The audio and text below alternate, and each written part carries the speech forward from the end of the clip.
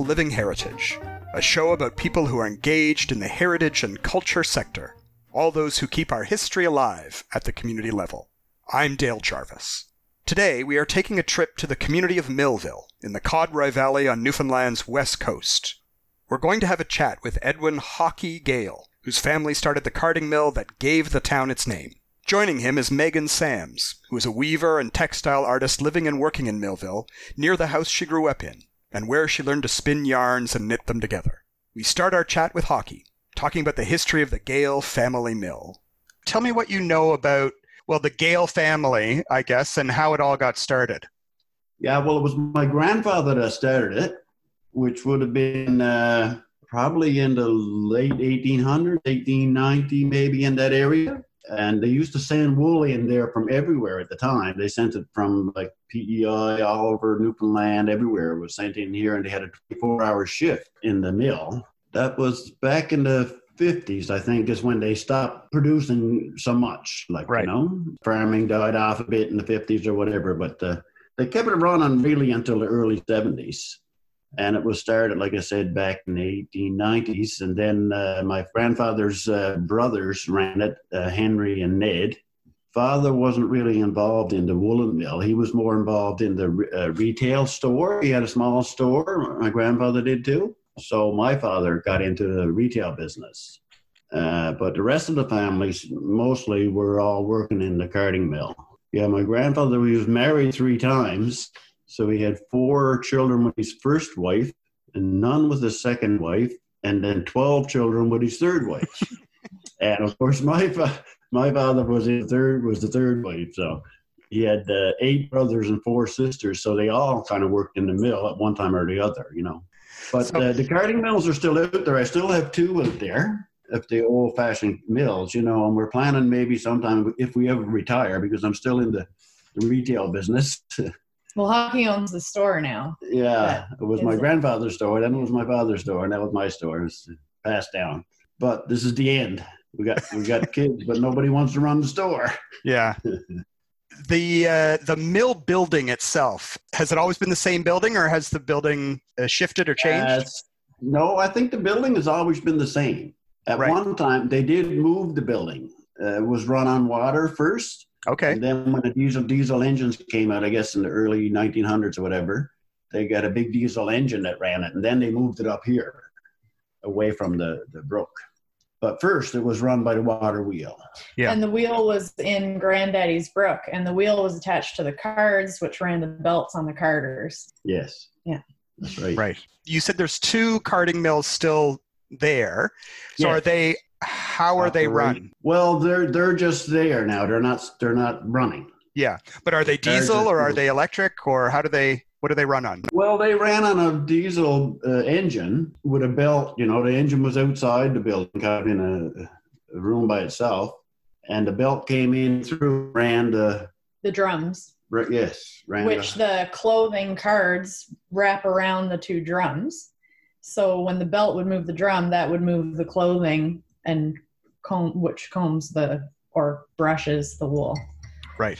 Yeah, it all comes out in little curly, long strands, and then they got to spin it on their spinning wheel, right? Right, yeah. Make it into yarn. Once the stuff was carded, like you said, it came from all over. Yes, in bags, yeah. And then you would ship it back out again, would you? Yes, yeah. Yeah. It came in as wool, and we had to put it through the picker. It went through the picker and picked the dirt out of it. And then it went through the cards, and then it came out in these long, curly things, and they put them in a bag and shipped it back to the customer. Did you work there when you were younger? No, I didn't. No. Did you go in at times when it was working? Yes. Well, it was in the 70s, the first time I was in there and saw it running. Yeah. And at that time, I think they might have been only running 1 card. Yeah. And all the cards were upstairs in the mill, and it was a lot of weight, so it was well built, the mill was. Mm-hmm. But now we moved them downstairs, and there's still 2 out there, and they're set up, but they're not set up really to run. You'd have to have somebody who knows the speed they got to turn and stuff like that. Everything got to be right on. I don't know if anybody knows that around here now. One of our neighbors here, Leonard Smith, he worked in the mill when he was a teenager. Yeah, I would say. He's a little older than me. Yeah. So the building itself, it is a two-story building. Yes, yeah. It's about 25 by 40 or 30 by 40, something like that. Yeah. And you're saying there's two mills there now. Like how many when it was in full production? How many? Five. Yeah, there was 5 all in a row upstairs. At a busy time, how many people would be working in the building? I don't know for sure. I know they had a 24-hour shift. It didn't stop, like it was going continuous. Yeah. That's why you needed 12 children. Yeah, that's right. That's right. Yeah. Well, you had 16 altogether. Yeah. 16, yeah. But back then, I guess that wasn't uncommon, for have big families. Did you grow up, Megan, like, kind of immersed in this history of textiles?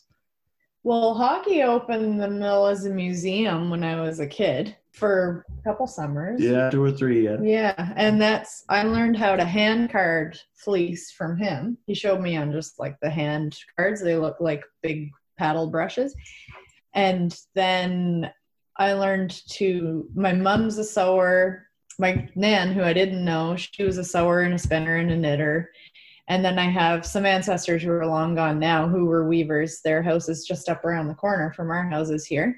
And there's an old loom in that house and an old hand crank knitting machine. And so it was always around. But of course, as a youngster, I didn't really take advantage of it in the best way. Like I didn't appreciate it as much. But then I moved away and I was knitting a lot. And actually Geraldine, Hockey's wife and partner, and my godmother her and my mom taught me to knit. I was looking for a spinning wheel to keep spinning yarn because I had learned the basics. And then I went home with a loom and a spinning wheel. So I went from there. Mm-hmm. So are you all kind of self-taught or taught by family members? Family members and self-taught. Yeah, I taught myself to weave. Yeah. And then Hockey taught me the basics of how to deal with fleece. But I also work with a functioning museum wool mill in southern Alberta. So we do collaborative projects, natural dye projects, where we produce naturally dyed woolen spun yarn in bulk, basically. But then we also have specialty projects that are smaller runs of specific dye lots. I learned a lot through that mill too. Like I had baseline understanding from hanging out at Hockey's mill and learning, what fleece feels like and what it is to be carded and how that works. But then in terms of like mass wool production and kind of the qualities of different breeds of sheep and everything, I learned a lot of that through this mill, Custom Woolen Mills it's called. Mm-hmm. When you emailed me, I have to admit, I didn't know that there was still a mill in the province that was still kind of had equipment and whatnot. Do you know, are there other ones that are around or? I don't know, but there used to be 2 here in the valley. There was more than 2. There was probably 3 or 4 back in the, years and years ago. I don't know of any, no, not on the island here. And I don't know of any. Like mini mills are a really popular thing across the country now, but I don't know of any on the island here. There's McCausland's in PEI and there's various mini mills in PEI. There's in New Brunswick, Nova Scotia. There's a linen mill in Nova Scotia now too, but I'm not familiar of any here on the island. Because I know a lot of people, I've heard from farmers and sheep farmers, like they just throw out the wool because the fleece, they just get rid of it because it's not something that they feel there's not a market for it locally, I guess. Which I think everyone's a knitter. There's definitely there's a place for a mill. We need a mill, I think. And having a mill here, anywhere on the island, it'd be great if it was in Millville. It really would infuse kind of cultural identification again, and I think bringing rural skills back too really improves cultural identity, and it's a value-added skill that people can, carry through all areas, and it's diversified skills too. Like those are things people can use year round, and they're valuable. What do you see as kind of the challenges for you as a textile artist in living in Newfoundland? Like what do you think the biggest challenges are for you to keep doing what you're doing? I honestly, part of my motivation, so I'm from here, I'm born and raised here. My dad's side of the family is Mi'kmaq. My mom's side is Naklapmuk and Mi'kmaq, and I moved when I was 18, came back when I was 24 or something, got married here when I was 23, and then moved home again permanently not too long ago. And part of it was because I actually saw an opportunity and that it wasn't limiting because cost of life is less. My family's all around. The craft industry here, like the craft industry strategy that's in place until 2021, it was a huge influence too. Like I actually think Newfoundland's a place to be in terms of a craftsperson. Also, Newfoundland's known across Canada as being a craft-heavy province, and that there are still a lot of practitioners, and people come here for that. Tourists, come here for that. So I actually thought it was opportunistic as a craftsperson. But I mean, one of the downsides may be that a craftsperson, like I have to kind of market my craft work outward, and have an online store and engage with that side of things, which kind of takes my time away from actually making the work. Yeah. So what would make your life easier? Avenues to sell work, but also, a gallery is not necessarily the answer, because that often it takes a big chunk out of the sales price and doesn't necessarily leave a living wage for a craftsperson, or a wage that they can improve their studio practice on. Do you have a kind of a brick and mortar studio in Millville? Like, can someone come there and buy something from you directly? I do. Right now it's in my dad's garage. And next summer it's in our to-do list to build a proper loom shed, because my big loom is 7 feet wide, 7 tall. So it doesn't even fit in the garage. So next year there'll be like a actual loom shed. There's just dye pots and looms and stuff. But yeah, I do have a little studio right now. The woman in Millville and on the north side of the river here used to be known widely for basket making, Mi'kmaq baskets, and then hand-woven textiles. And there was a guild here in the valley that lent looms out to people who wanted to weave. Like it was a thriving craft here in the valley specifically. And through my work with the Guild of Canadian Weavers, also some of the research that we've done, there's the only kind of mention at length of weavers in Newfoundland is from the valley. And so it's really in my interest to get people naturally dyeing. So using the plants on the land around us and get them on a loom too. Like I'll teach anybody anytime to weave. It's vital skill to this place. It's also very place-based. I think there's a tremendous market for that kind of instructional kind of work. I like lots of people want to go away and learn a skill and do something and be immersed in a place, Yeah, and it's something we could start practicing here, because we don't have to go anywhere. You need to find someone with an old mill you can turn into a craft school. That's right. You never know, that might happen. It's great to just kind of meet both of you and to know that this stuff is happening, because I feel sometimes in Newfoundland, people work in little pockets and they don't know what's happening across the province. They might know what's happening in the next community over, but they certainly don't know what's happening in Codroy or on the Northern Peninsula. And some of these things, I think there's kind of a growing interest and as well some pressure in terms of timing to do some of this stuff. Like you talked about basket making, I know there's a bit of a resurgence of interest around basket making. I know there's still some people around Stephenville, St. George's area that are doing basketry, but it used to be a widespread skill in the province, and they're really it's easier to go to the dollar store and buy a basket than it is to. Yeah, that's right. But they're not even the same thing. Like can't even put them. It's the same with textiles. You can buy coverlet, or not even a blanket from the dollar store, but it's not, No. or Walmart or whatever, but it's not even close to the same thing. And, you know, you buy a hand woven blanket and you're probably going to pass it on for 3 or 4 to 6 generations, you know, and then it'll be turned into a bench cover or something. Like, it's not, and in terms of sustainability, that is kind of the ideal, to have something for a few hundred years. I know the Craft Council as well, that one of the things that we've had conversations about is that there's an incredible opportunity for education, like educating the market about why craft costs a certain amount. And I think people might be more willing to pay for things if they really understood, you know, the stories behind those objects and you know, that, and how things are produced. If people can go somewhere and meet a craftsperson and hear the story and understand a bit more about the work, I think they're willing to pay more money for that craft at the end of the day. And also the practicality. It's just practical to have a beautiful blanket that's gonna last. Be with the person from the time they're born. And this used to be the practice that you were born, you got a blanket, and it was also your burial shroud if it didn't get passed on to your kid or whatever.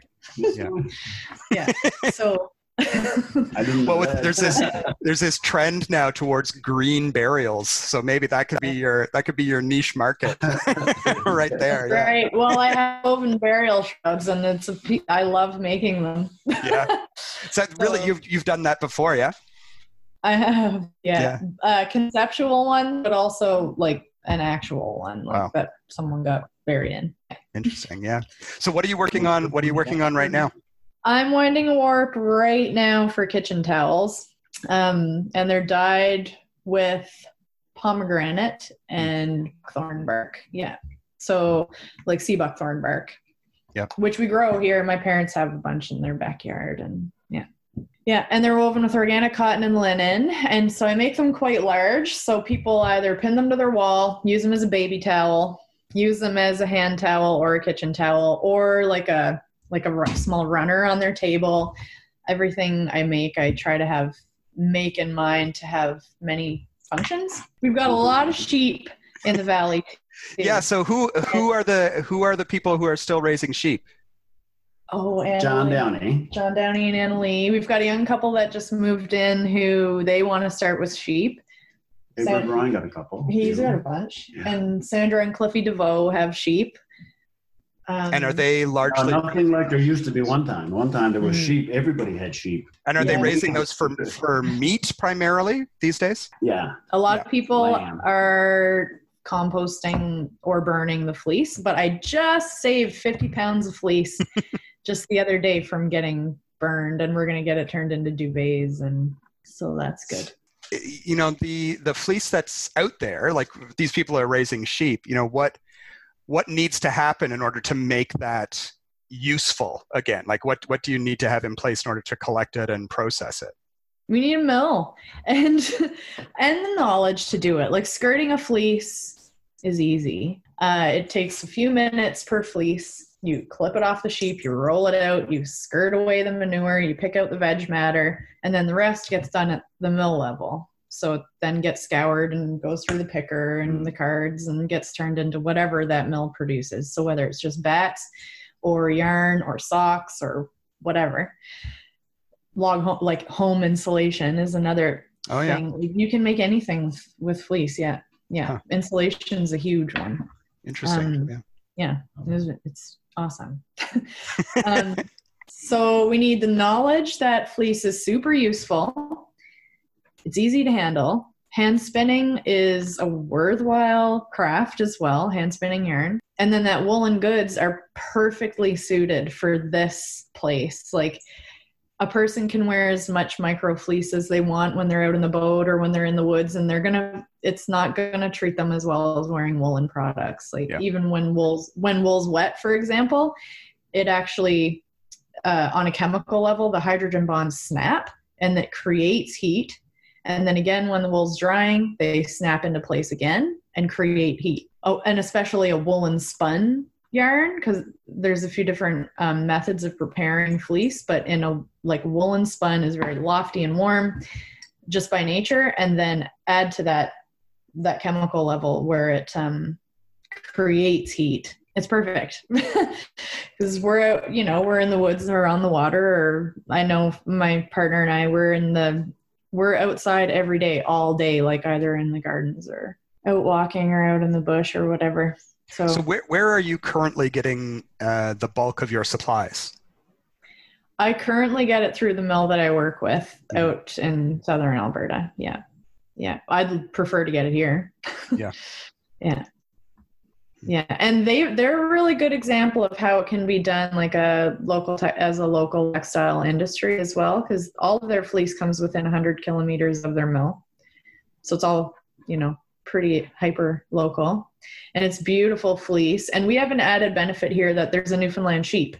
So that's, it's good for meat and fleece. It's another little marketing wedge that can be used as well, is that it's a Newfoundland sheep. It's all fascinating. I love hearing about it. I'm also the Newfoundland rep of the Guild of Canadian Weavers. So I'm trying to reach out to every weaver in the province, and I want to engage with them and get on, like, our guild. It's national, and we do lots of promotion of hand weaving, like including members and exhibits, and we also have a Master Weavers program that we offer, and we do a lot of mentorship and support. And so I really would like to spread that across Newfoundland as well. There's a good group of like younger people, like under 50 people who are interested in this kind of stuff, and several graduates of the Anna Templeton Center who are out doing weaving work. Like I think there's enough people that you could kind of get together and push things forward, I think. Yeah, well, and it's weaving I think is viable as like a fine craft work, but also a rural industry. Like it's also just a trade, like it can also just it's a means of production, local sustainable production. Well, lovely. This has been great. Good to meet you both, and I hope we chat in the future. Next time I'm out on the West Coast, I'm going to want to come for a tour of the mill. Right yes, on. Yeah. For sure. Well, Brad. Alan, thank you. Okay, thank you.